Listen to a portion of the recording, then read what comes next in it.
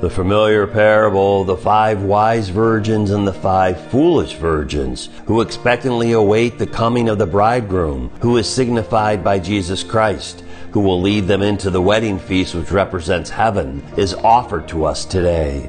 In traditional Catholic belief, the church triumphant is heaven.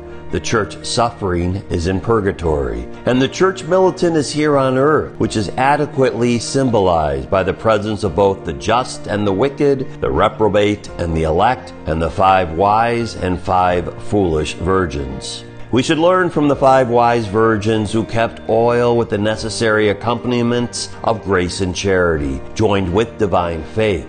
They laid up in store for themselves a solid foundation of good works, represented by the oil.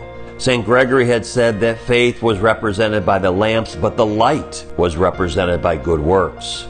So even though the foolish virgins had lamps, they did not have light. Thus, when their faith was dead without charity and good works to enlighten them, the herald cried out that the bridegroom was approaching. And the 10 virgins all arose from sleep as at the cry of a trumpet.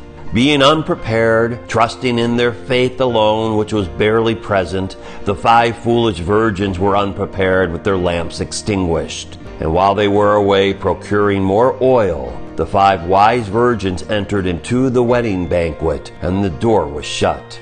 After the final day of judgment, there will be no room for prayers and good works. Any opportunity to gain merit for the reward of heaven will have been eliminated, and just as with the case of the 5 foolish virgins, they languished in the cold. While the day of our death remains uncertain, we implore upon the mercy of God. This is Father Doug Brown, chaplain of AM 1260 The Rock and pastor of Mary Queen of Peace in Cleveland.